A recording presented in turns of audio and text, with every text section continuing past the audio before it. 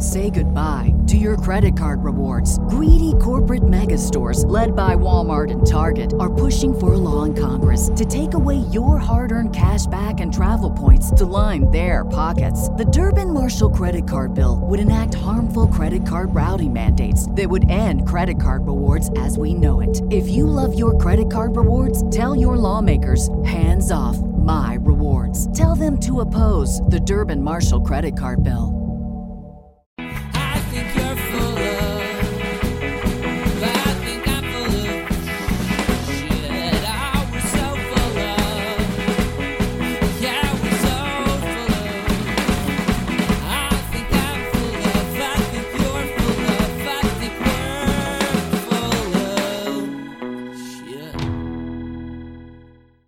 Welcome to So Very Wrong About Games, a board gaming podcast about board games.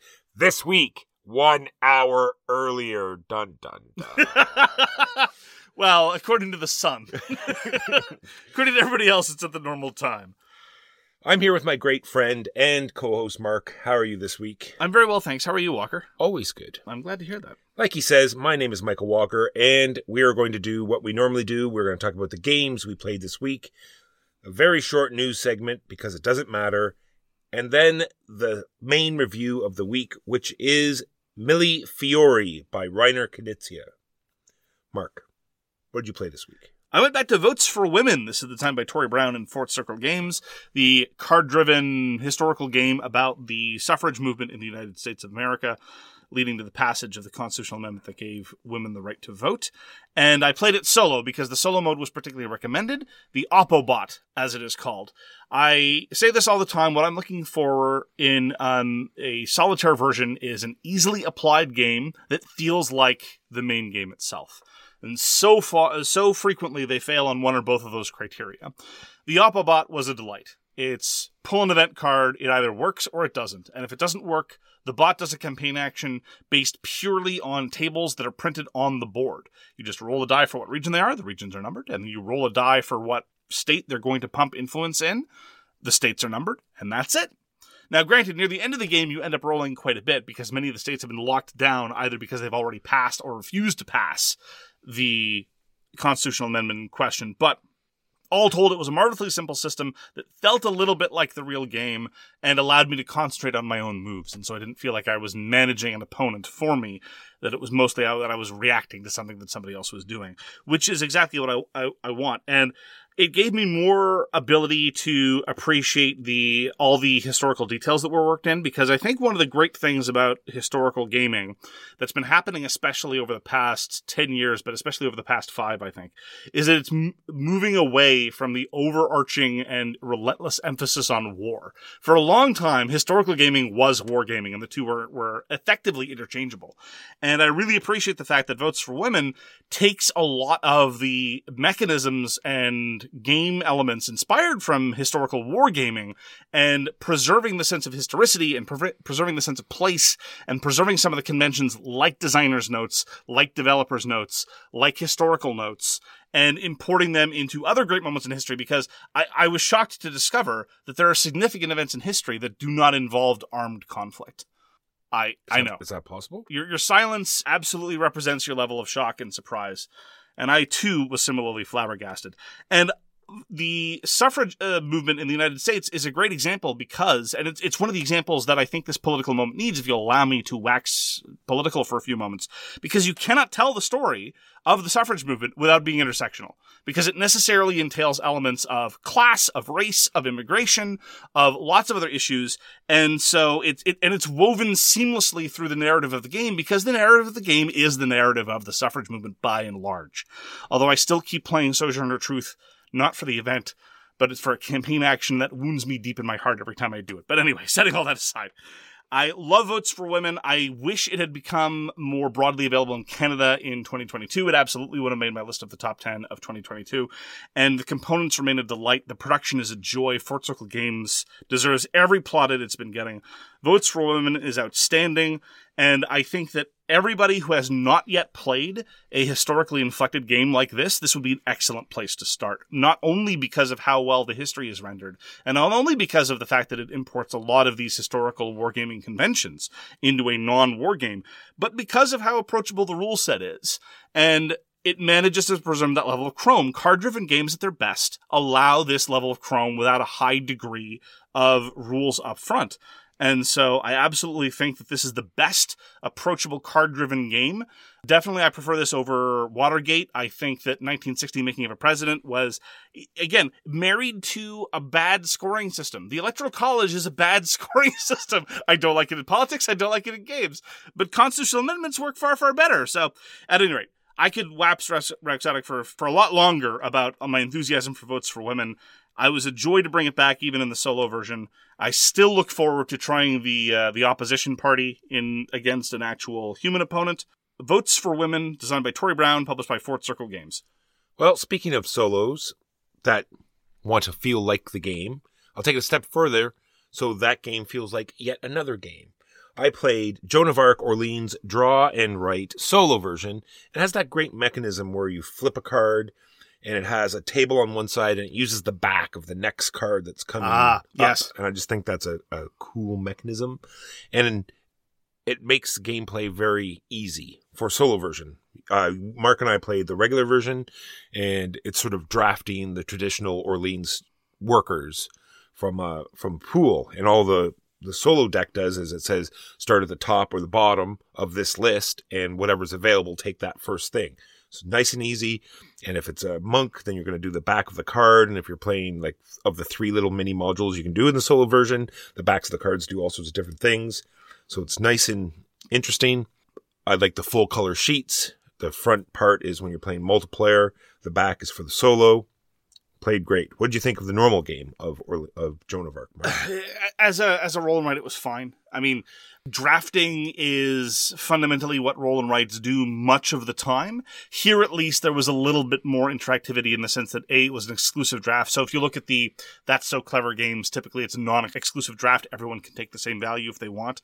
And it felt a little less spreadsheety than a lot of the very spreadsheety roll and write games. There was a map where you were kind of notionally traveling around and building things, so it was slightly better than where a lot of the action was, for me anyway, which was just crossing off squares in a goods matrix, which is basically just filling out some sort of weird matrix anyway. So it was okay. I mean, you could do a lot worse as far as roll and writes are concerned. If you're enthusiastic about the main game Orléans, that'll help you in some areas, hinder you in others. During your rules explanation, you very gamely were like, okay, but it's important to understand that in this version, it's different from the actual version of Orléans because you can't do X. I'm like, I don't remember Orléans well enough to remember what X was. So I wasn't confused, but thank you. So I don't know that it's necessarily the kind of thing where a lot of your knowledge can be imported because, again, it's mostly about filling out a matrix of stuff. But the components were nice. As you say, the setting is sold kind of sort of through the graphics. The sheet is very nice. You know, like, again, comparing this to a That's So Clever or a lot of other dice-based roll and writes, I did feel like I was doing something a little bit more substantial, and the less said about Welcome To's Hey Geography of the Suburbs, the better. So you could do a lot worse as far as I'm concerned. So this was a review copy given to us right from the designer, Ryan Hendrickson, and the other designer was Rainer Stockhosen. Our copy was from DLP Games, and I felt it really did reflect the Orleans, because remember all the buildings that you could choose from, right? That is more than what other roll and writes have. That's true. So it was like, 20 different buildings you get to choose from, which makes your choices of those, of the chits that you happen to draft, you have choices to do with them. The movement around the map, like you said, felt very similar. And if you built a building, then everyone else has to cross it off on their sheet. There's a lot of that throughout the whole sheet at all, where you're crossing off, it's sort of a race to certain parts of the map. Kind of. I mean, one of the salient differences is that in Orléans, you do have to kind of commit spatially to where your worker is. Every time you move, you're leaving behind opportunities, as opposed to the roll and write, which partially for physical reasons and partially for other game design reasons, I suspect, you're just expanding your network of availability. And so you're not really making any sacrifices or leaving anything behind every time you travel. Plays a lot quicker than Orleans does, that's for sure. Yeah, the level of decision-making was pretty good given the duration of the game. And I will say, as will come up later when we talk about another drafting game, there were some instances where I took workers specifically because I knew you'd be able to make better use of them. So there was a certain amount of player interactivity in that sense. Well, the fact that I went back to it and played a solo version tells you something. I'm looking forward to playing it more often. Even Warm Boy, he is sort of, I guess, the roll and rate connoisseur, is very much looking forward to it. And that is Joan of Arc, Orleans, Draw, and Write. Look at this connoisseur and Orleans showing off your French. I know. Everyone knows that you started this podcast just so you could show off your French, Walker. It's a little tiresome, frankly. You dial it back just a bit, okay? I'm sorry. Okay, thanks. I apologize. Okay. I'll be sure to edit this part out. Get to play another game of Quantum. Quantum is the Eric Zimmerman super minimalistic, almost 4X-y, but mostly punch someone in the face dice game. And this is, unfortunately, super out of print. A lot of people are looking for copies, but it doesn't look like it's going to be reprinted anytime soon, which is a shame. It's a very approachable, very quick game. If you want to engage in silly space battles, you could do a lot worse. And you get to have a lot of the touchstones of 4X. You get to move around the galaxy and control parts of the map and get special powers and do weird techs and all those other kinds of things. The key conceit of Quantum is that all your ships are dice, and they move a number of spaces equal to their pip value, but in combat, lower values are better, so the low-value dice are really good at fighting, but really bad at moving around the map, and the higher-value dice. On top of that, every die face has its own special ability, which doesn't cost an action, and so you can really exert some clever combos to try to eke out that win, or to try to prevent somebody from horning in on your territory. And I've enjoyed Quantum every time I've played it. It's not always the most balanced experience in the world. Some people get more turns than others, and that can be determinative. Very often the end game can degenerate into a whack the leader fest, but given the relative absence of rules grit and how approachable and delightful the theme is and how well it's executed, I find it hard to complain. If the game were twice as long as it were, absolutely Quantum's failings would be serious failings. As it is, they're just little quirks. And so I wish it would go back in print. My understanding is that this time they wouldn't have to give out 2 sets of replacement dice for the original oily dice, for those who got the original versions. I have all 3 sets of Quantum dice that FunForge sent to me. Maybe I'm responsible for it not being reprinted. How much they cost just to send you all those dice to Canada, isn't it? Like I'm the problem. $600. I was in America at the time. Oh, all right, no problem then. But I'm the monster. It's me. I'm the problem. Mark, this realization that you just got. That's Quantum, designed by Eric Zimmerman and FunForge, and you'll never have it again because I'm greedy for dice. I use the dice. Speaking about being greedy for dice. Does that make it better? Well, what happened in our gang of dice, Mark? Who's greedy for dice there? That'd be me. Yeah, exactly. So, speaking of silly dice games, we played Gang of Dice by Reiner Knizia, published by Mandu Games, a few times. 2-player, not so much. It's more of just reacting to what the other player rolled. Once you add more than 2 players, though, it becomes much more of a game. So you're flipping up a card that is a threshold that you do not want to get to. You want to get as high as possible without going over the threshold. Sometimes the threshold's a number. Sometimes the threshold's a specific combination of dice. And you choose how many you're going to roll. You roll them, Yahtzee style. You roll your initial, and then you get 2 re-rolls. Totally friendly. Pick whatever dice you want to re-roll. And then you're stuck with what you have, and the other players have to decide how many dice they're going to roll, and whoever rolls the most pips wins that round and gets the dice. After 12 rounds, whoever has the most dice wins the game. And if it's tied in pips, it's whoever rolled the most dice. Yeah, with 2 players, it was very simple to react to whatever the star player did. With multiplayer, suddenly you have this realm of uncertainty about what to do. If the first player gets a low total, well, obviously you want to go beat that. But if they busted, you don't know how conservative you get to be because someone's always waiting down your back. Fortunately, the turn order issues aren't as degenerate as they might seem. More on that later in another Reiner Knizia game. Because whenever you win a round, you're the star player for the next round. Now, granted, if one player is dominating, you definitely want to be sitting to their right as opposed to their left. But that having been said, in a game of this duration, it wasn't so bad. In my defense, at the start of the game, Walker clearly explained that the tokens were equivalent to dice, and what you do when you're low on dice... When you're what on dice? When you're low on dice. Low on dice. Yeah. Gotcha, okay. When you're low on dice, what you do, because the game comes with a lot of dice in the gang of dice, but to supplement that, there are these tokens. You hand the token to somebody else, and then they give you 3 dice, and it's all equivalent. At the end of the game, you want to have the most dice, but the tokens are worth 3 dice. The problem was, I just felt low on dice all the time. And so I was constantly giving people the tokens that I had at the start of the game so I could have more dice. because it was a great comfort to me, Walker. Yeah. I felt that I would eventually have enough dice to fill the hole in my heart. I feel a dice problem is evolving here, Mark, and maybe a dice intervention might be. I can stop anytime I want. Sure you can. Dice.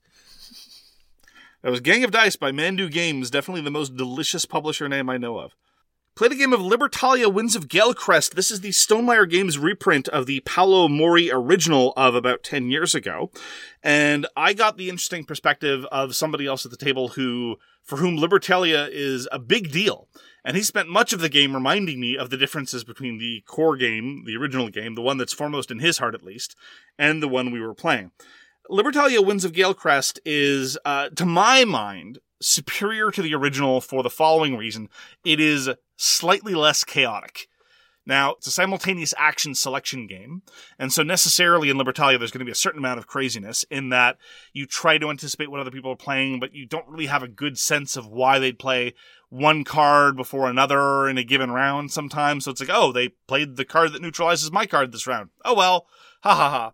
And it's okay. Look, that's fine to a certain extent. In the original version of Libertalia, I definitely got the impression that simply resolving the different card abilities after they were played caused a certain amount of head scratching. And at that point, you're not really able to make any anticipatory plays. Like, well, if I play B and he plays C and she doesn't play D at the same time as somebody else might have played E at a previous round, then victory. Instead, in the Stonemaier Games version, it's a little more straightforward. It's like, well, if nobody else plays this other card this round, I'll get to where I want to go. And quite frankly, when it comes to that level of chaos, I don't also want a head-hurting level of permutations on top of that. Some people disagree. And definitely it was the case that after playing Libertalia Winds of Galecrest, some people were persuaded that this was the better version. Other people were very much persuaded that the original was the better version. That having been said, there are two versions you can play in Winds of Galecrest. One of them is slightly more intricate than the other, but at the end of the day, they're very, very similar. And this is very much the sort of thing, let's call this the Antoine Bauza model of game design, because this was designed by Paolo Mori, and we at Swag are huge fans of most of Paolo Mori's designs, except for arguably the design that made him famous, which is to say Libertalia. It's not my favorite game generally, and it's certainly not my favorite of Paolo Mori's games. Similarly with Antoine Bauza, we're both big fans of the games of Antoine Bauza, with the exception of Seven Wonders, which is the game he's best known for. This comes up not infrequently with respect to some of our preferred designers, but anyway. Libertalia Winds of Galecrest by Paolo Mori, put up by Stonemaier Games last year. We both got to play a game called Hamlet, the village building game. This was also a review copy given to us by the distributor. It's designed by David Chirkop and published by Mighty Board Games. And it's a very interesting sort of the tiles that you're using to build this village are very uniquely shaped. And the resource system is very interesting as well, because none of the resources actually belong to anyone really. And the majority of the game, you're just figuring out how to move them to where you need them. And so you're building victory point tiles, you're building parts of the church, you're just trying to get the most victory points. Very interesting game. We streamed it this week, so if you want to check it out, you can check our live channel on YouTube. Mark, what did you think of Hamlet, the village building game? Okay, I'm not in a position to give my full impressions because we played with a minor rules error. And what Hamlet seeks to do is exploit a couple of different things. First of all, you want to be able to exploit the changing economy of advanced goods. They're the basic goods that start out on the board, and then there are the advanced goods that get introduced as various people build new buildings. And trying to work out the web of intersecting incentives whereby it is in your interest to develop a good that somebody else will use to build something is potentially interesting. Very Splotter-esque in that sense, right? Similarly, Splotter-esque is kind of layered on top of that is mostly it's about getting resources where they want to be.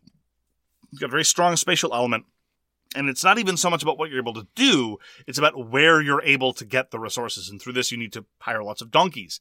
And in point of fact, it's one of those cases where your donkeys might even be more important than your workers, because if your goods network is sufficiently robust, having fewer actions isn't necessarily a downside, because your actions will be more efficient.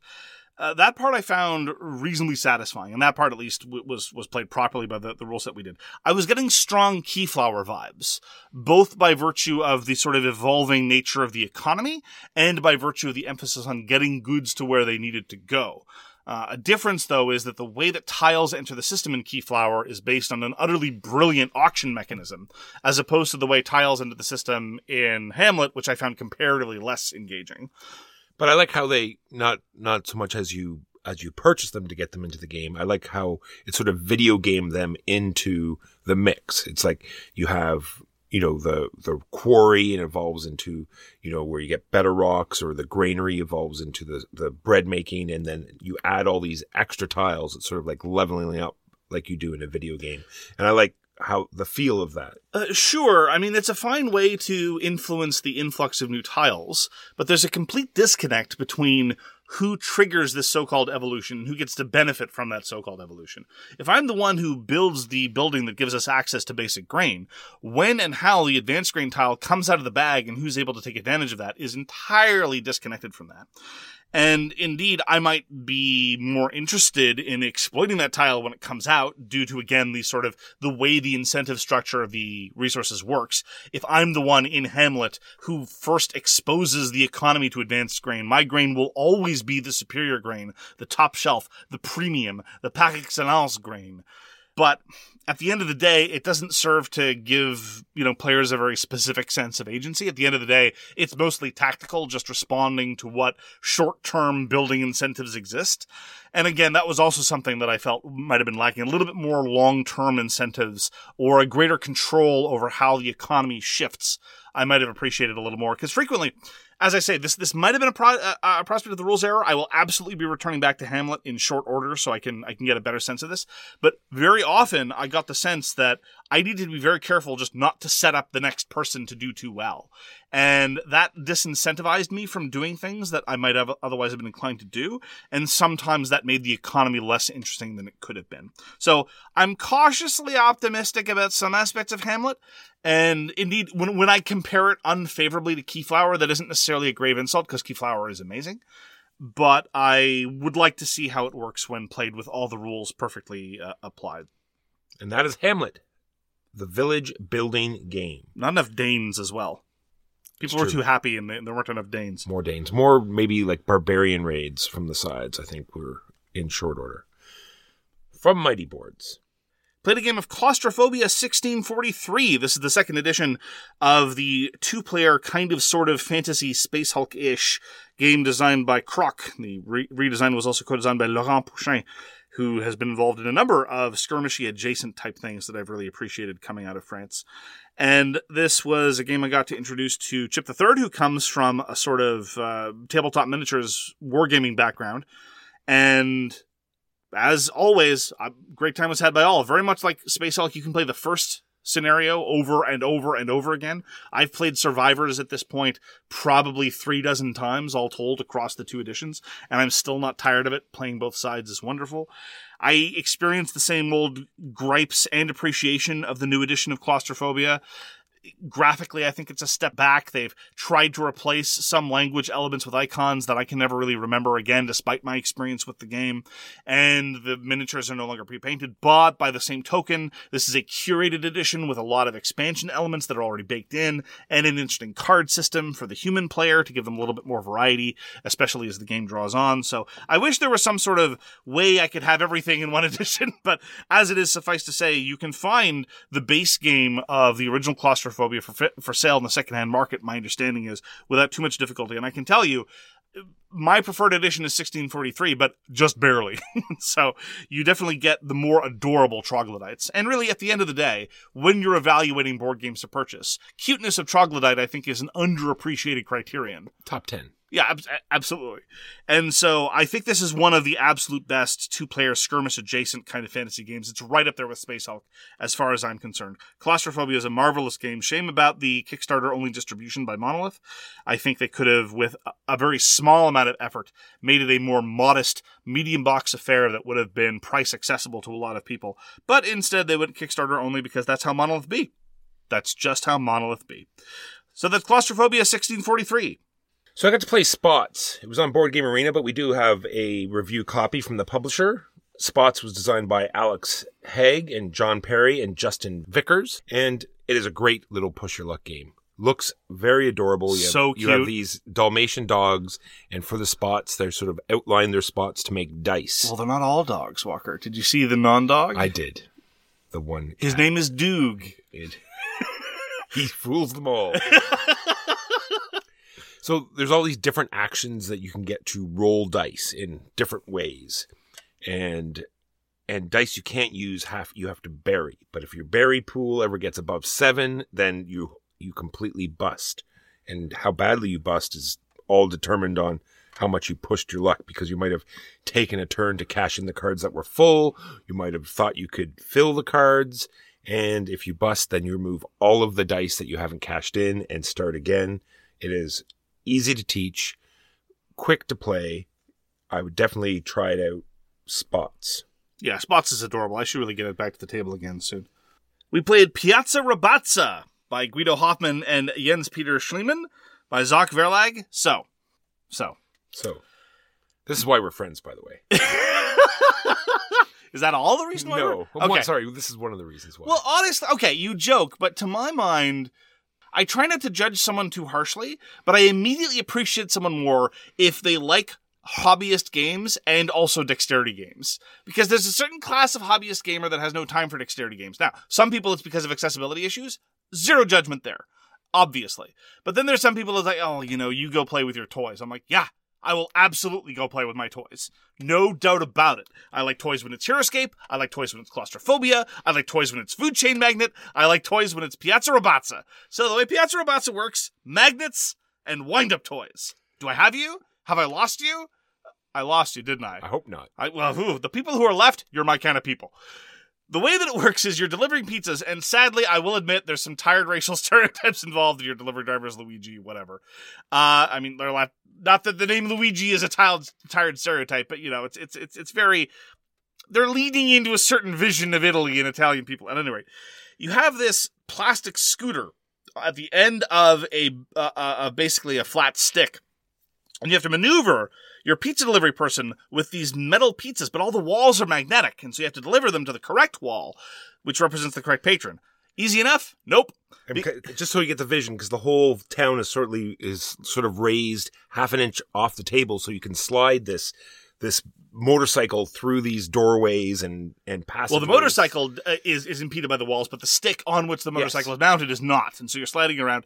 All the while, the entire structure is wobbling like crazy because there's this spin-up toy in the middle that causes it to vibrate erratically.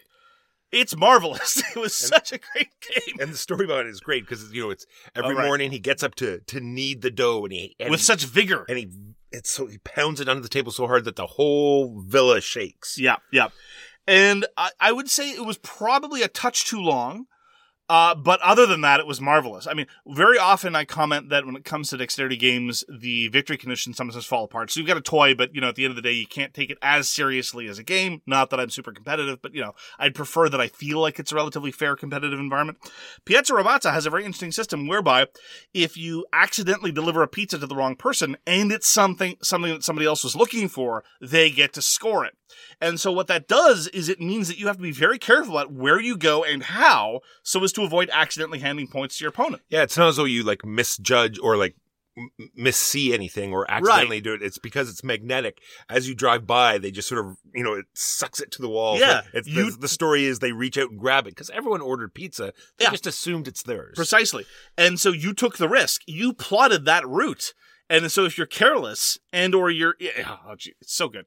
I don't know how I would feel about it multiplayer though, because the downtime might become insufferable. Because one of the virtues is you don't keep going until your pizza gets snagged. You keep going until the wind-up toy runs out of energy. And so the runs are just long enough to let you go for a difficult route a couple times or snag an easy route and then go for other routes. And that part is really interesting and great. You have to manage your time. But if you're sitting there waiting for 3 other people to finish their routes, I could see that getting a little bit tedious. But I'm curious to find out. Well, I don't think I'd want to play with 4, but 3 would maybe not be so bad. Well, start with 3, see if that's doable. Yeah, absolutely. This is why I got into hobby gaming. This is one of the things that keeps me so deeply in the clutches of hobby gaming. Piazza Rabazza is a delight. We also got to play Findorf. This is the new Friedman Freeze game. So this one is the Rio Grande Games Edition because they put it out in North America. And he never fails to please. This is yet another fantastic game where you have a list of actions you can do as sort of it is definitely a rondel. It's basically a rondel, yeah. So you're going through the rondel and you can upgrade these actions, I guess, Crusader style in a way, because everything and the flow of this game. It's real. The flow is real, Mark. At the very beginning, everything is just one sale, one buy, hire one worker, and then one of the actions is to improve your board, and that just means more actions when you activate that. Because if you've got the money, it's action efficiency. You want to, get the most of your actions. You want to be able to sell stuff when you want, because it is a normal market where when you sell stuff, the price will go down, and you want to be able to do things when it's available and when the prices are high.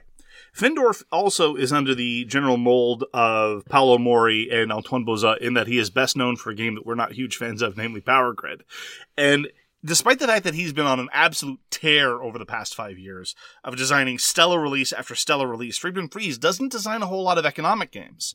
And he uses more or less the same market mechanism here that he did in Power Grid. There are certain forces and economic elements that just naturally consume peat. Peat is the only item or good that's on the open market. You can buy and sell other things, but they work on a slightly different economy. And I wish that part, specifically the market fluctuation of peat prices, meant more. It was significant-ish in the very early part of the game, and then it quickly faded into irrelevance. 4 would get taken off for houses, but then the actions would just add 4 more back onto the market. Okay, we're at the same price. And then by that point, the peat being worth $1 more or $1 less didn't really matter. No one's economy really relied on selling vast quantities of peat, because by the end game, you're producing lots more valuable elements anyway. Maybe this would shake out differently in other games. I'm eager to find out. But overall, the economic element, that part of it, didn't seem to manifest to a terribly satisfying way. Yeah, because it take up the whole bottom of the board, and we only played, it only fluctuated the very bottom end. Yes, it all stayed within the same narrow band. And quite frankly, it contributed to Findorf on occasion, despite being very, very rules light and very rules effective in terms of how efficient all the mechanisms are. It led Findorf to feel a little bit fiddly in that we were constantly moving pieces around the railroads on top of that, and yeah. And the overall tempo of the rondel, though, I found fascinating, because as you get to the bottom of the rondel, you automatically pass, you do what... This is how you know it's a Eurogame. It has a bureaucracy phase. Are you having fun yet? And the answer is yes, because you kind of sort of pay a penalty, but by the same token, you might get some income, you liberate your workers and do that. And how often you want to do that is really a function of what stage of the gameplay you're in, what the stage of your infrastructure is, where you're getting your cash, etc., etc. And so those trade-offs are great, because unlike a lot of other rondel games, and I think this may be the only time I've ever seen it in something that's so obviously a rondel, you don't have to advance your worker. You can do the same action multiple times in a row. And indeed, that's what I did right at the start of the game. I took a look at the board, and I'm like, okay, and I just pinged the first action 2 or 3 times in succession. And I just liked that freedom. That option made it feel very, very different, while still having a lot of the benefits and trade-offs and tempo considerations of your traditional rondel game. I'm a big fan of Friedman Freeze's games, and I think that Findorf is another excellent big box Euro release from him. And it definitely gives you that sort of race feeling, because you're building these big everyone is 50 points, these buildings, and they're slowly disappearing, and you're debating whether you want to do this action a couple more times, or do you want to race around. All the tension was there. Very much looking forward to trying it again. And just to emphasize the score system, this is indeed one of the things that I find so refreshing in your comparatively simpler Euro designers like Friedman Freeze, like Rainer Knizia. The scoring system for Findorf effectively bakes in the miscellaneous scoring for cashing in your old resources. And it's just like, oh, okay, well, to keep things simple, there's not going to be a separate score phase. Just here's what everything's worth at the end of the game. Buildings are worth 50, and all your money's traded in on a 1-to-1 basis. It's like, okay. It was just a great way to emphasize what's important and what's not, while at the same time not having some sort of more convoluted scoring scheme that would have effectively gotten you to the same place. That was Findorf by Friedman Freeze. I played a game called Nemesis Lockdown, Walker. Do tell. Longtime listeners of the show know that although we've enjoyed lots of games by Adam Kwapinski and Awakened Realms in the past, we're big fans of Lords of Hellas and some other things by Awakened Realms have done, Nemesis was not really for us. We strongly disliked Nemesis. Nemesis Lockdown, however, had two things that made me try it. One was the assertion that, oh, well, it's different now, to a certain extent. And number two, I knew that I had a crowd that would enjoy it. And so I figured, why not? Let's try Nemesis Lockdown. Some of the changes I overall enjoyed. There's this notion of the power that's going on in a facility. Rather than being a ship, it's in a facility.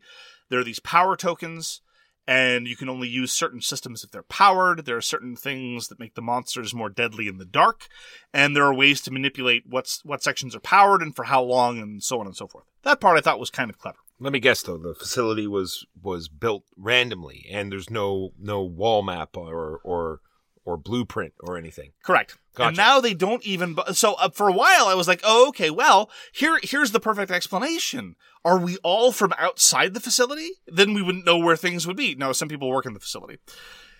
So I don't understand why they don't know where... Anyway, at least in Nemesis, they had the thematic explanation, something cryosleep.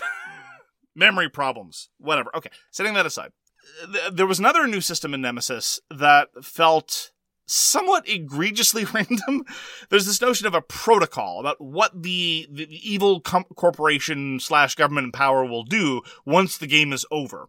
They might murder everyone who hasn't sent the signal. They might murder everyone who hasn't studied the aliens enough. They might just murder everyone in the isolation room, but leave everyone else alone, etc., etc. And this is based on a semi-random system where you can kind of make some deductions over the course of the game, but at the end of the day, it's mostly a stab in the dark. So, if you fulfill your victory conditions, which are usually based on random factors anyway, and you manage to survive, which are usually based on random factors anyway, then you have to hope that by the end of the game, the random tile pull doesn't mean, oh, guess what? You're dead. So there's that. I was reminded of all the things I didn't like about Nemesis. The overwhelming majority of the time, when you care at all about either the victory conditions or the whatever story is going on in your head, it's about getting from point A to point B and trying to find the right room, which is based on a random tile layout, and just moving around is so tedious and takes so long and full of so much upkeep. And then an alien shows up and everything grinds to a halt. Even people that were feeling the Nemesis vibe, because I remember the process of playing Nemesis for the first time. I was so excited. I was enthusiastic. I was like, oh, okay, well, there's some neat things. And then the alien shows up, and it's just the ultimate expression of tedium and lockdown. And not in the sense of the title, but that's what they mean by the title, I think. I got to do the thing that every game explainer hates the most. I get to remind people, no, you're in combat, you can't do that. No, I'm sorry, you're in combat, you can't. No, you can't. You can't. So I get to tell somebody, wait, so I've already shot all my ammo at the alien and it's not dead, right? So all I can do is run away, in which case it hits me and I die. Or I can melee it and half the time I'll die anyway. Yes, that is exactly the situation you're in. Okay. Yeah. There are ways to communicate the deadliness of aliens without bogging everything down. But anyway, this would just be a retread of the original Nemesis game. I don't see any reason why Lockdown will win you over if the original Nemesis didn't do it for you. There was slightly more personality in the character decks. I'll give it that. That and the power system was kind of okay, but utterly the same fundamental systems that I loathed and found tedious in the basic Nemesis, coupled with a very strange protocol system. There's going to be another Nemesis system. A third game. Apparently it's going to emphasize more player versus player combat. No thank you. I just threw up in my mouth a little. Yeah, that's Nemesis Lockdown. If Nemesis is for you, if you like Nemesis, if you're like the rest of the world that goes on and on about how it's a gripping narrative, that time I stumbled blindly from point A to point B, this'll be more. By Adam Kopinski, published by Awakened Realms. Mark, we got Blue Lagoon back to the table finally. This is designed by Reiner Knizia and put out by Blue Orange Games. This is like the sort of talked about 2-phase game where the first phase, you're sort of seeding the board with your huts. So you have better table presence in phase 2, where you're spreading out even more and blocking people off, where it's more of a sort of go type, blocking game for the second part. Ooh, a very highfalutin comparison there. I know. Whew. Yeah. Yeah, Blue Lagoon is frequently compared to Through the Desert in a number of ways. Especially that Through the Desert itself is arguably a 2-phase game, because first you're placing your leaders, and that's very consequential. Is that because they both come in very small boxes, Mark? I'm not going to dignify that, Mark. Okay. But in Blue Lagoon, at least, it has the benefit of the first phase being a little bit more protracted, and so you don't have all the major decisions front-loaded. But yeah, lots of blocking, lots of snagging resources, lots of triage, lots of trying to threaten someone else's board position to force them into playing in a way that's suboptimal for them and costing them tempo. Marvelously approachable game, incredibly simple rule set. The most complicated thing is the scoring, which is not uncommon in Reiner Knizia games. But I really like Blue Lagoon. It's hard to get to the table because people forget which one Blue Lagoon is. I mean, people make... Step 1, they make a joke about the movie. Step 2, they ask which one Blue Lagoon is again. And I say it's the Reiner Knizia tile-laying game. And then their eyes kind of glaze over. It's like, wait, which... Two-phase game. Oh, yeah, that one. I still haven't had much luck with that. Blue Lagoon, marvelous game. Lovely lightweight tile layer by Reiner Knizia. This episode is brought to you by the spring cleaning champions, Manscaped. This season, make sure to groom your carpets and the drapes with the leaders in below-the-waist grooming. Clear out that winter bush with Manscaped's Lawnmower 5.0 and watch your confidence bloom like the springtime flowers. Embrace the season and join the 10 million men worldwide who trust Manscaped with our special offer. Go to manscaped.com and use code SOWRONGGAMES for 20% off plus free shipping. Whether you're looking to craft your signature look or clean up that neckline, Manscaped has the right tools for the job. Introducing the season's champ, the Lawnmower 5.0 Ultra. It features 2 interchangeable next-gen skin-safe blade heads, dual LED spotlights, and, sleevers rejoice, it's waterproof and comes with a swank carrying case. Get 20% off and free shipping with the code SOWRONGGAMES at manscaped.com. That's 20% off and free shipping with the code SOWRONGGAMES at manscaped.com. Nothing like a little spring cleaning in your pants. Say goodbye to your credit card rewards. Greedy corporate mega stores, led by Walmart and Target, are pushing for a law in Congress to take away your hard-earned cash back and travel points to line their pockets. The Durbin-Marshall credit card bill would enact harmful credit card routing mandates that would end credit card rewards as we know it. If you love your credit card rewards, tell your lawmakers, hands off my rewards. Tell them to oppose the Durbin-Marshall credit card bill. And those are the games we played this week. Now on to the news and why it doesn't matter. Just a reminder, for those of you that are encountering ads on So Very Robot Games for the first time, ad-free versions of the podcast are available on Patreon, so go check us out. And also, if you ever encounter an ad that you think is an unfortunate association that we shouldn't have, please do let us know. We're not in a position to comment because we're in Ontario and we haven't been able to hear any ads yet, and this is because we've told them no ads for gambling. And if you've ever listened to podcasts in Ontario over the course of the past few months, you've probably heard a lot of ads for gambling. I just want to say, if you consume any content whatsoever, make sure you reach out to those content creators and let them know how you feel. And if it is another board game creator, make sure you tell the publisher how they influence some of your purchases and whatever games that you want them to cover. Finally, it's a news light week, but this is a very important news. There's a call for submissions by Board Game Academics. BoardGameAcademics.com/submissions. I'm going to include this link in the episode notes. They're calling for papers in pretty much any academic field. They want an abstract and a representation of your academic CV. They're accepting applications and submissions until the end of this month. They plan on having a sort of pseudo conference at Gen Con this year. And although I'm no longer in that particular game, I absolutely love the fact that people are approaching board games and board game design from a more academic perspective and from a theoretical lens. So if you're all interested, if you're still in any academic field, or if you're doing any sort of academic research on board games or board gaming, please do take a look at BoardGameAcademics.com/submissions. And that is the news and why it doesn't matter. Now on to our main review, Reiner Knizia's Mille Fiori. So our feature game this week is Mille Fiori. Mille Fiori is Italian for Million Fiori, I think. Designed by Reiner Knizia and published by Schmidt-Spiel of 2021. A million flowers. No, it's actually 1,000 flowers, Walker. You stepped on the joke. A million. So the joke is, it's not... A million. Now that I explained the joke, it's necessarily more funny. This is what I'm told by some of the less funny people of my acquaintance. Mille Fiori is a 2 to 4 player drafting, tile-laying game that is not entirely unlike a roll and write. More on that later. Reiner Knizia is a venerable game designer, and I've given him an intro more times than once in this podcast. Suffice to say that any 2 or 3 of his games might qualify him into the ranks of some of the greatest designers ever made. Even people who don't like him say Reiner Knizia's games, they're overrated. He's designed lots of terrible games. That is true. I will freely concede Reiner Knizia has designed lots of terrible games. He's also the guy who did Through the Desert, Tigris and Euphrates, Blue Moon, Raw, etc., etc. So there's that. Anyway, Walker, why don't you give us an unhelpful summary about what one does in A Million Fioris? Well, I feel as though Dr. Knizia was just getting tired of the whining. There's no player interaction in my roll and write. No problem, he says. Hold my bow time. Bam! Suck it. Mille Fiori, here you go. We got hate drafting. We have sniping. We have blocking. We have bluffing. We have area enclosure. We have first to a threshold. Point scoring. Limited resources. Turn manipulation. Multi-use cards. That's nothing to do with player interaction. I was just like on a roll there. You just want to include it? Yeah. I think you just destroyed your rhythm, though. You're going to get the rhythm back? No. It's gone now. How do you hold someone's bow tie? Is it untied? Like, does he untie it? I think it's like a clip-on. He like flicks at you. I don't think he wears it. He says, hold my bow tie. If you're devoted to that lifestyle, I don't think you wear a clip-on. True. I would hope not. Jeez. That would be embarrassing. If your image is based on a clip-on, jeez. That's the dial-in.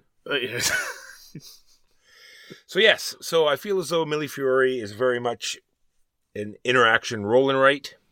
End of story.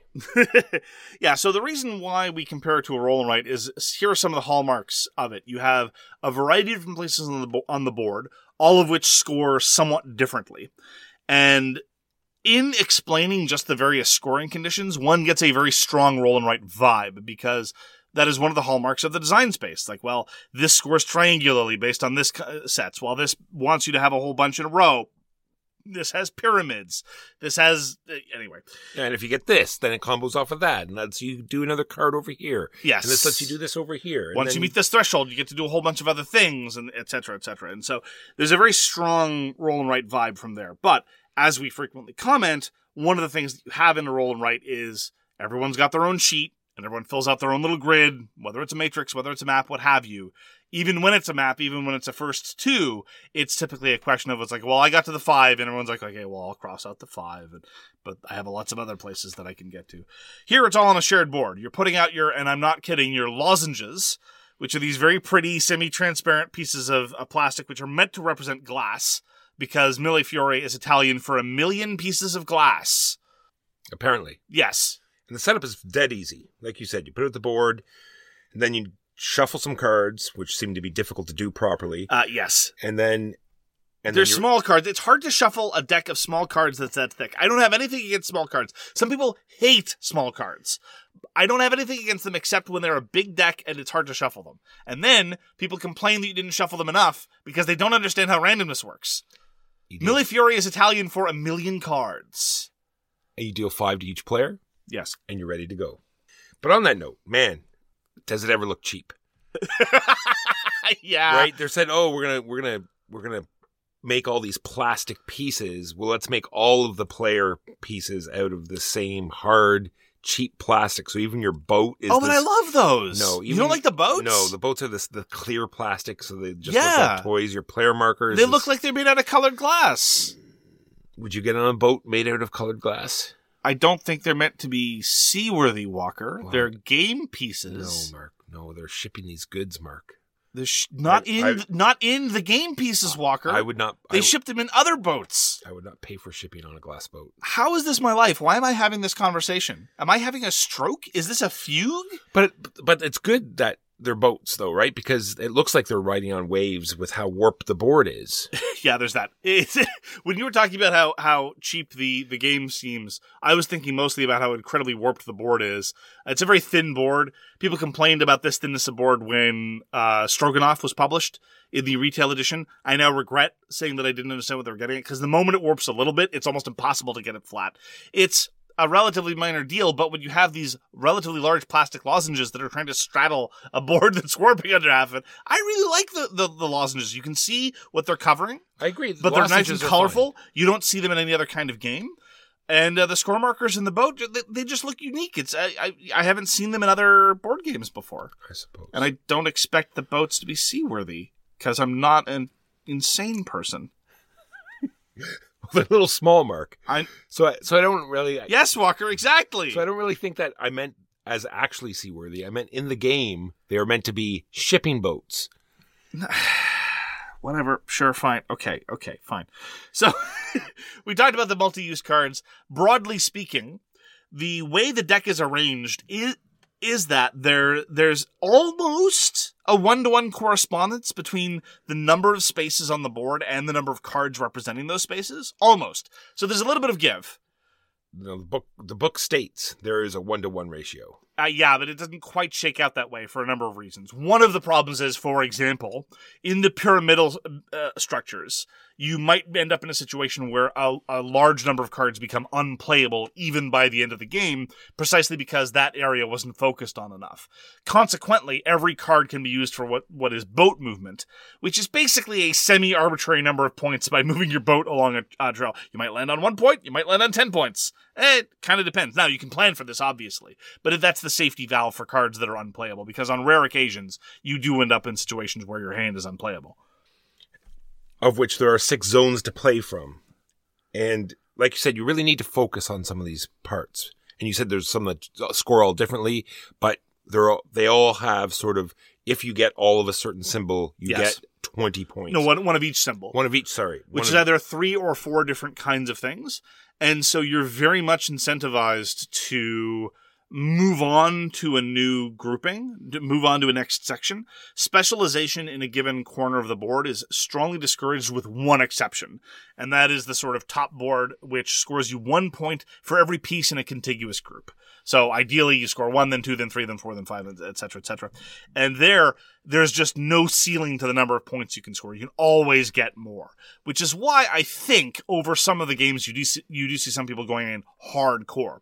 Sometimes though, you just want to go in, get 4 or 5 pieces there, so you get your 4 different symbols, score your bonus points, which is 20, 15, 10, or 5, depending on how soon you get to it, and then you just move on. Sometimes, though, what that means is you start making the initial investments in an area. You get your 1 or maybe 2 different symbols, but you can't get that 3rd or 4th due to a variety of circumstances, either drafting or positioning. So in other words, there are trade-offs and risks to be made. And that idea of how much should you specialize in a given area is one of the things that I find pulling me in different directions in Mille Fiori, which I would remind you is Italian for a million priorities. It's so true. Now, speaking of the card drafting, this is very much where you do hate drafting. Yes. Because no matter what cards you get, you'll find something that is somewhat useful. But sometimes you want to go to a specific area, or you know that the next player in line wants to go to a specific area, and you can just use that card to go, for boat movement or take what they were going to do. But you only have a hand of 5 cards, and the last card gets put into a pool for the bonus actions. So in a 4-player game, you're never going to see those cards come back to you. So you can't really sort of depend on any other cards. It's very random what you're going to get. Yeah. And so on and so forth. I really like it in a drafting game where I can look at a hand of cards and say, I bet this is going to come back to me. So I can pass on it the first time. It just doesn't work that way on Mille Fiori. That's okay. But the amount of hate drafting is non-trivial. Often you're just focusing on whatever's going to score you the most points. But again, given the fact that sometimes you have to make those long-term versus short-term trade-offs, you can look at it and say, well, this is going to be more points now, but this one is really what the person downstream from me wants. And I can use it to start bootstrapping into that area for future benefit. And so, again, it's one of those pulling in different priorities that Mille Fiori excels in. So like I just said, you get 5 cards, you're going to play 4 of them. And if you're the first player, it is a very powerful place to be. Oh, yeah. Because you get to, know that no one's going to take the spot that you want to go to. Yeah, because you all commit what card you're going to play at the same time, and then they're executed in turn order. So you know exactly what you're going to get, and it's not going to get sniped out from you. You can go on the key track. You're going to get the big points. You're not going to get stuck with the 1. Same thing with the ship and other places. You're going to get the card you want. And sometimes that can lead to a little bit of problem. Yeah, it's unfortunate. In theory, it balances out because everyone's going to be first player roughly the same amount of times. But in practice, it can be unsatisfying because when those big plays show up, is unevenly distributed throughout the game. And so it's not uncommon to see a game of Mille Fiori where the start player advantage was really leveraged by the start player, and then next round, the cards that come up just don't do anything for that start player, and so they miss their chance, quote unquote, purely by virtue of how it shook out. And given how incredibly consequential it is, like, not infrequently, it's been a 10, 20-point swing by virtue of who could get there first. And so the risk is huge. And it's literally just a risk about the draw, because you can sit there being the second or third player and say, well, the start player will definitely play this card if they have one, but you have no basis to know if they do. Sometimes later on in the round, you might because of what you passed on, but often it's just, what are they getting from the deck? And those parts felt pretty unsatisfying. Sometimes it can be unsatisfying because if you're a newer player to it, you might not understand how the scoring works. Because like you said, there are huge turns where you're going to score 40 to 50 points sometimes. Yeah. And up to that point, everyone's just getting 1, 2, 5. And then suddenly one player gets, 60 to 40 points. And you're thinking, well, the game's over. Not 60. 60 is a little high. It is. You keep inflating it. Sorry. 40 to 20 points. Mille Fiori, after all, is Italian for a million fluctuations. It's so true. So anyway, newer players might get frustrated or put off or think they've lost the game before it's even started. Yes, I remember our first game in particular.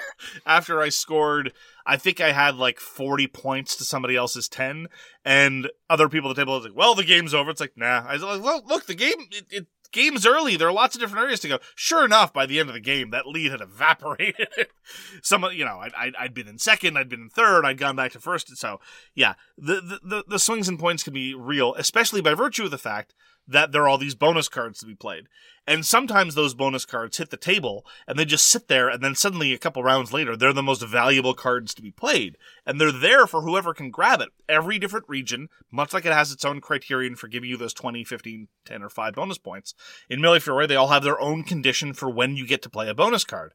And sometimes it's literally the case that you snag a bonus action, you play a card from the bonus pool that gives you another bonus action, and you just keep going. And not a whole lot of downtime, but it's definitely those combos that, again, you sometimes see in roll and writes and can be very satisfying to pull off and very frustrating when you miss them, because you do have to be aware of the board position to be able to take advantage of them. Yeah, and sometimes they can be sniped from you. You could be setting up to get a bonus action. Right. And some people might not have the cards they need to do what they want, but they have a card that will take a bonus action, and over in the bonus pool, there is a card that they can actually use. So they just steal your bonus action. Again, nice to be the start player. Yep. Grab that card and start a cycle of points that is sometimes interesting. Yes. Look, the variety of different scoring conditions are nice. The playtime is very manageable. The rules load is very approachable. And you do get a lot of those satisfying elements for drafting. Overall, it's a very pleasant experience, Mille Fiori is. I can't put it in the same ranks as even the upper tier Reiner Knizia designs, because again, I can't help but feeling that how well I'm doing is largely a function of what I've got when I'm in what position in the turn order, which is okay. It's an alright, lightish drafting game. I'd rather play Mille Fiori than a lot of roll and writes for sure, but it's in a different kind of class. It's a little bit heavier. I don't know that it would really appeal to big fans of roll and writes particularly. This is, again, like a Reiner Knizia take on roll and writes for people like us who want a little more player interaction in their roll and writes. So at the end of the day, it's an easy recommend if you're a massive Reiner Knizia fan, or if that's exactly what you're looking for. But to me, I don't think it has the staying power or quality or depth of decision making that a lot of other games, even by the same designer, have. So it's an interesting diversion, but I don't think it's anywhere near the best of his work, even in the past couple of years. Yeah, I will not be looking to play it again. I enjoyed it. Yeah, I enjoyed my time with it, but I agree with you. Yeah. I don't need to. I won't be requesting it ever again, I don't think. And I'd be willing to play it if people were playing it, but all told, I think I've seen the combinations. It was interesting to learn the ropes, and I'm not saying that we've mastered it, but I don't think that there's enough there to keep going back to Mille Fiori. And it was suggested by a listener, and we're more than happy to give it a try. And we are slaves to our overlords, Walker. That's right. Well, that's going to do it for this week. Thank you very, very much for joining us for So Very Wrong About Games. If you'd like to get in touch with us, please check out our website, sowronggames.com/contact. You can also go to sowronggames.com to search all of our episodes. If you want to know if we've discussed a certain game in the past, just put the game name in the search bar and you'll find out in which episodes we discussed the game. And you can also find out how to send us emails or contact us through other social media. We read everything you send us and we'll get back to you if we can. Thank you again very much for spending time with us, and we hope to see you again soon. Peace! You've been listening to So Very Wrong About Games, produced by Michael Walker and edited by Mark Bigney. Special thanks goes to What Does It Eat for generously allowing us to use their most excellent song, FOS, as our theme. You can find them at whatdoesiteat.com. You can reach us by email at soverywrongaboutgames@gmail.com or on Twitter at SoWrongGames. Thanks very much, see you next time, and always, try to be right, but remember you are so very wrong.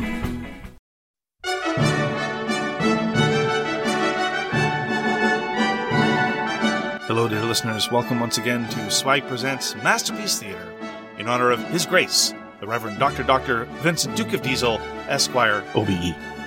Today we will be discussing the M. Night Shyamalan movie, Knock at the Cabin. I thought he wasn't allowed to make movies anymore after Avatar. That's one of the things that's amazing. No matter how many duds he makes, there's always someone willing to give him $20 million. I don't know what it is. There's just always someone willing to fund his next movie. Why can't John Waters get this luck? Not that John Waters is my favorite filmmaker, but John Waters can't raise money for his movies no more.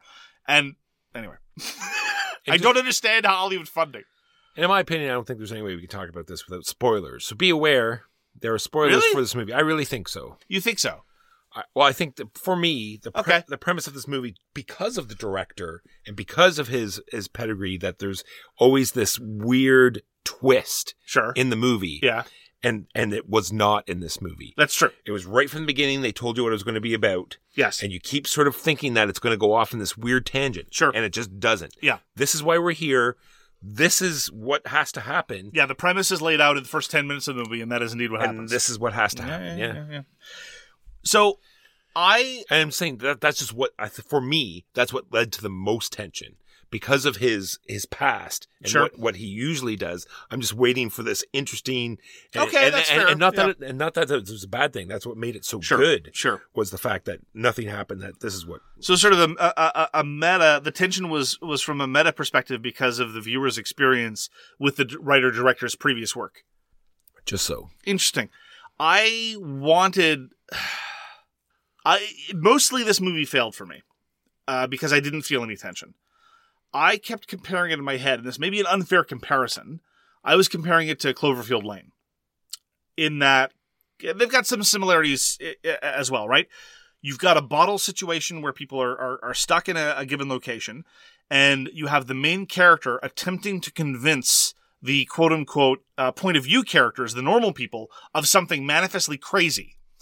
And the tension being derived from the uncertainty about what they're doing and how violent they're apt to be and what they might do next. The difference is, and I realize that I'm in a minority on this, I think that the script was writing checks that Dave Bautista couldn't cash. Oh, I think it was the totally opposite. I don't think.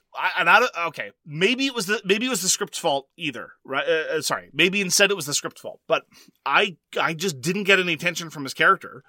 On the other hand, if you look at John Goodman's performance in Cloverfield Lane, right from the outset, there's tremendous a sense of implied menace. Like he was talking very politely and kindly, but at the same time, you never know what he's going to do. Whereas in the case of, as you said it, Dave Bautista shows up. He says, "Hi, I'm Dave Bautista. Here's what's going to happen," and then it happens. Yeah, that's what I loved about it. Yeah, okay. It's like there was no playing around, and you know, like the people that were watching with me, they're like, "But this was," it's like no, and it's like, why don't they just kill? No. These three have to come to a decision. These four cannot do anything but make them make that decision. Okay, then let's talk about that. I found it super contrived, and at the point where there's that much detail, you don't get to hand wave, it's some divine providence thing. Right? Let's even compare this to a previous work by Shyamalan, because I kind of enjoy Shyamalan. I think he's a competent filmmaker. I even enjoyed Signs, for crying out loud. I thought it was okay. I'm not going to endorse the theological perspective that it adopts, but I thought it was okay. But Signs as well was about faith in some sort of weird plan that you can't quite understand. This too was kind of sort of about that. But the plan was just very specific and incredibly arbitrary, and never explained, and it's based entirely on faith of the narrative of Dave Bautista. True. The final outcome, like how they delivered the message, and how they sort of figure out these are the are the four blah blah blah horsemen, and that was interesting. But then just the final thing, and then the fact that there were the Four Horsemen wasn't even set up well. No, well, in a way, like how we explained it. This is anyway. Like I said, I don't want to spoil. You're familiar with the sacrifice of Isaac, right? No. Okay. Well, God comes to Abraham and says, "To prove your love to me, you must kill your son." All right. And just before he's about to do it, God shows up and says, "Okay, you've demonstrated your faith. Go forth." I would put it, regardless of your thoughts on the sacrifice of Isaac, either in the context of a theological or from a narrative perspective. The story doesn't get better if Dave Bautista is the guy who says, "By the way, God told me that you have to go kill your son." That doesn't make the story better. It makes it arbitrary and silly. And there was other silly parts too, like if any of them showed any sort of evidence of these visions they had, they just sort of showed up. Yeah. Like, why didn't they bring the drawings or bring these things? Yeah. And see, look, I drew this when I was 4, and look, it's exactly like your cabin and all this thing. You can't tell an interesting story about faith when it's that arbitrary. It's not based on values. It's not based on narrative. It's just based on the testimony of strangers, purely. And I don't know if he meant it to be a meditation on faith. Certainly not on religion. This was not a movie about religion, so that's fine. Which is good, because it would have been a terrible movie about religion. But as a meditation on faith, it's bankrupt, because if that's his vision of faith, that's not what faith looks like. Yeah, and it's like faith is not a pro wrestler asking you just to believe some crazy thing because he says it. Like, that's not what it is. And it's exactly like the killing at the end, where it's not explained. It's why is the killing of each horseman bring on a yeah. Like, why does that happen? Because it makes for a good scene. Yeah. He wanted to film some violence. Yes, he thought that would increase the tension. The other thing that kind of disappointed me, and again, this is wanting the movie to be something else. This is kind of like a hypothetical scenario from the Brothers Karamazov by Dostoevsky. There's a bit in the Brothers Karamazov where they say, "What if you could secure the perpetual peace and happiness of humankind, and all you had to do was torture to death some small innocent child? Would you be able to do it?" And this is, I actually taught this to my students. It was one of the thought experiments, and it's a good way to capture it. And it's a good way to tell how consequentialist you are, how principled you are, how deontological you are. The only perspective that was ever articulated there were two perspectives. There was the implied perspective of the quote-unquote horseman, which was, well, we've got these visions that say this is how it's got to be. So that's absent principle, right? It's just a principle neutral position. They feel compelled. They're driven by some sort of higher purpose that they can see, and yet are consistently unable to communicate to the protagonists. And then there are the protagonists who just react with shock and horror, which is appropriate. The only actual substantive position that's articulated was by one of the two fathers, who says, "I hate the rest of the world, so why would I bother sacrificing for them?" Which is a perspective, and that's fine, but it doesn't really grapple with anything remotely resembling principle. And so I would have liked a little bit more substance there. It was mostly just, "This is horrifying, I will not engage with it," which is a fine reaction, but not necessarily lead to the most substantial movie. It was okay. Look, it was competently executed. Yeah, I'm not saying it's the best movie of all time. I just didn't feel the tension.